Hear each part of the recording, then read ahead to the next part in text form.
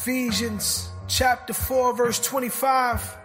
Therefore, laying aside falsehood, speak truth, each one of you with his neighbor, for we are members of one another for his name's sake. Prescribe truth, we giving you what the doctor ordered. Jamal Bandy, apologist, the Lord's servant. We undeserving, but Christ changed our mind frame. In a world full of errors, the only thing the doctor prescribes is truth.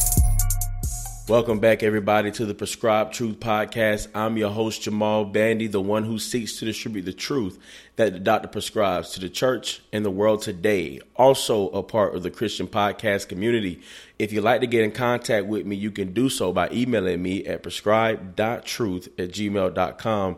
Thank you for all of you who have sent me encouraging emails and just emails about when you've watched something on YouTube or listened to the podcast or had questions. And even some of you guys who had pushbacks, thank you so very much.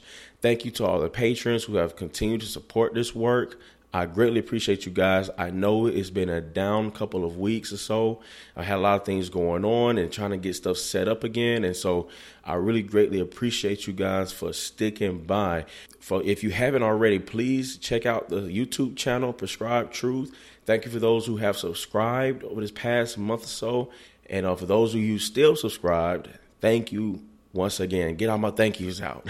And also, guys, this is number 100, episode 100. I am so thankful, man. I didn't know that I was going to be doing a podcast this long when I started it, but I am grateful. I am grateful for you guys and your downloads and taking the time to listen to what little old me has to say. I really appreciate you guys. Trust me, it is. I don't take it for granted. So with that being said, with this episode, I want to just talk to you guys. There has been so much going on, so much noise surrounding us and our culture and everything else with Christians warring against other Christians and the world warring against Christians. It seems as if for the Christian, for the Bible-believing Christian, there is a war on every side, and it's hard to just breathe. It's hard to breathe. And everywhere we look around, there's something new happening in the news that is going to continually light a fire under us and have us have to stand up and take a stand and stand our ground on what we truly believe. You know, we have John MacArthur who's sending a letter, to the governor and saying, hey, we're not going to shut our doors. And he's getting pushback from that. And, he's now in their sights because of the stance he's taking. And there are other churches out there who are doing the same thing. And they are in the sights of those who are in higher places. And, it's a lot going on. It's a lot going on. But to be able to stand on the word of God in this day is vitally important. And then not only that, what we have going on when you have police killings of black people, and automatically it's looked at as being an injustice. People don't care about the facts no more. It doesn't matter. Context of a situation does not matter. But then you see the hypocrisy of that in our culture when someone commits a crime or someone is caught with something they shouldn't be caught with, or caught with someone they should not be caught with, and people holler context. But when an officer of the law is seen doing something, no one hollers context. They automatically call for judgment. And we don't know all the facts. I'm going to discuss this more on my YouTube channel. So if you haven't subscribed, please subscribe. But I want to discuss the issue happening in Wisconsin. And there's so much going on. And there's some new information that come about that we have to look at as well. Now, let me say this, guys. I do agree with a lot of people when they say that the background of an individual, when something like that happens, when an officer kills another black man or kills anyone for that matter, their background doesn't take a standing on what happens in that moment. It may give you an understanding of who the person was or is, but it doesn't have a standing on whether or not a killing was just or unjust, right? Because the Bible tells us that everyone is deserving of justice, right? Of true justice. And so if there's a wrong done, then no matter if you're rich or poor, no matter if you used to be a bad guy or whatever case may be, if you're done wrong, there should be justice, right? Or if you used to be a bad guy, if you had a bad history, there should be justice, even though you may have used to be a criminal or whatever the case may be. All right. But in this cultural climate, there's so much going on. It's hard to catch up with it all. It's hard to really just breathe, man. And so I want to encourage my brothers and sisters. I know I've made other podcast episodes just wanting to encourage people to stand on the word of God. But even more so now, guys, we must stand on the word of God, but we also must stand together. Stand together. Now, I'm not saying we stand together on even though there are things we truly really disagree on that is like a hindrance to the word of God, like the social justice issue. I'm not saying to stand together on that because, we can't.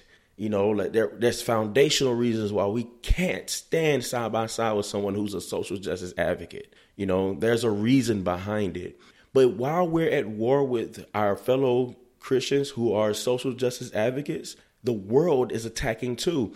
And it seems to me that when the world is attacking Christians now, those who are the social justice advocates are actually on the side of the world in that issue. And I could be wrong with that, but that's just what it seems like. I watched a couple of videos of Eric Mason here recently give a sermon and then go on Instagram to address the pushback that he received, which I'm going to be covering all those things on my channel as well.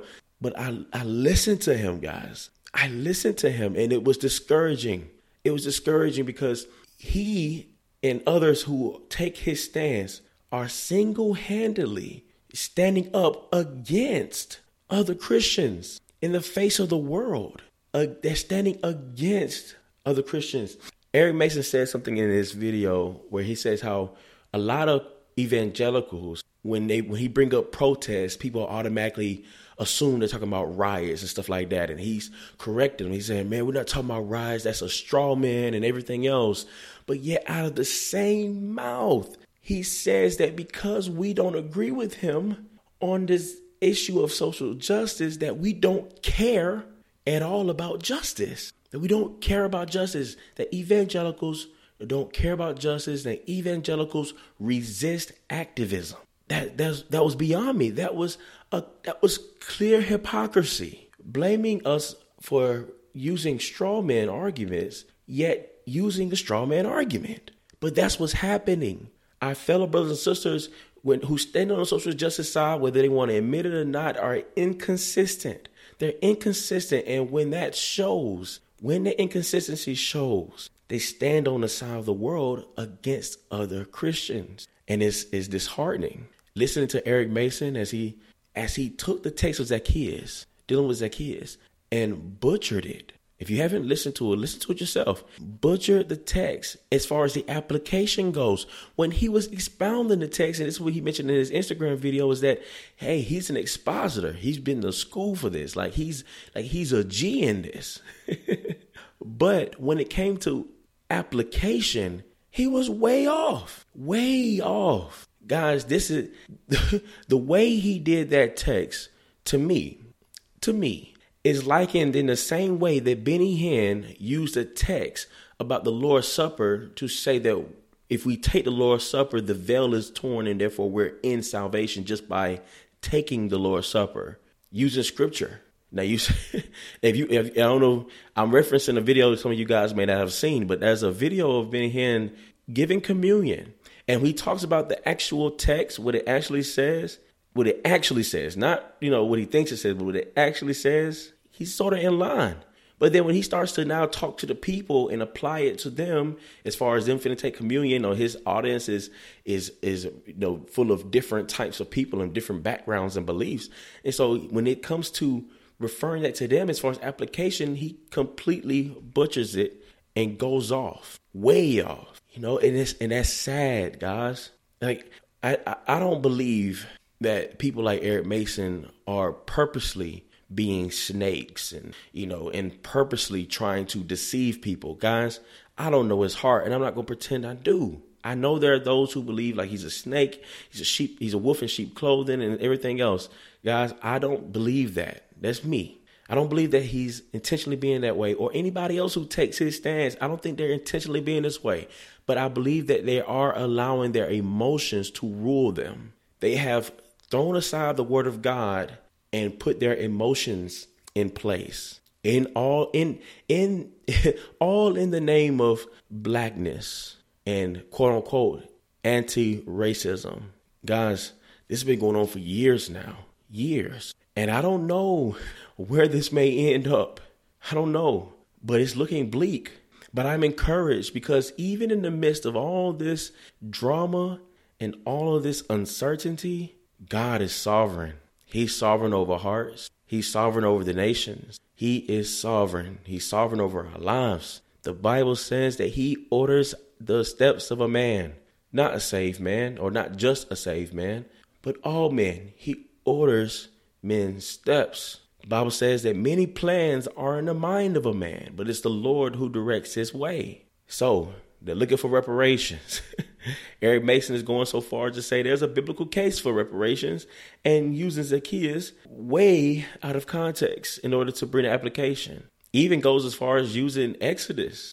Moses and the Israelites, the Egyptians giving reparations to the Israelites when they was leaving. I mean, my God, like, guys, there's a lot of work to be done. And those of us who may have been silent before, guys, we can't afford to be silent now.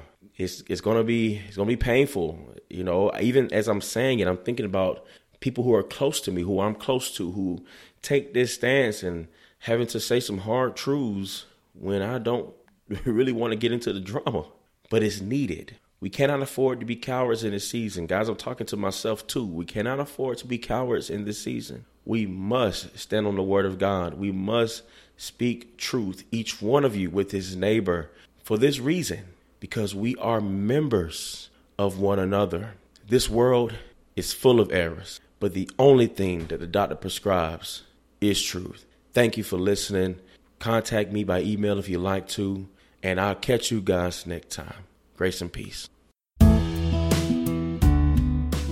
Hello, everyone. Daniel Minnick here. I host a podcast called Truthspresso, and I am inviting you to join in. So what can you expect at Truthspresso? Well, at Truthspresso, we wake up our minds every Monday with a robust shot of truth. Let's dig deep in the Word of God as we get to know our God better together. Let's challenge our view of the world as we take apart conventional politics with a fine-toothed comb. See all that Truthspresso has to offer by going to www.truthspresso.com. And by the way, Truthspresso is now a member podcast of the growing family of the Christian podcast community. Check out other faith-building shows at ChristianPodcastCommunity.org, hosted by Striving for Eternity Ministries.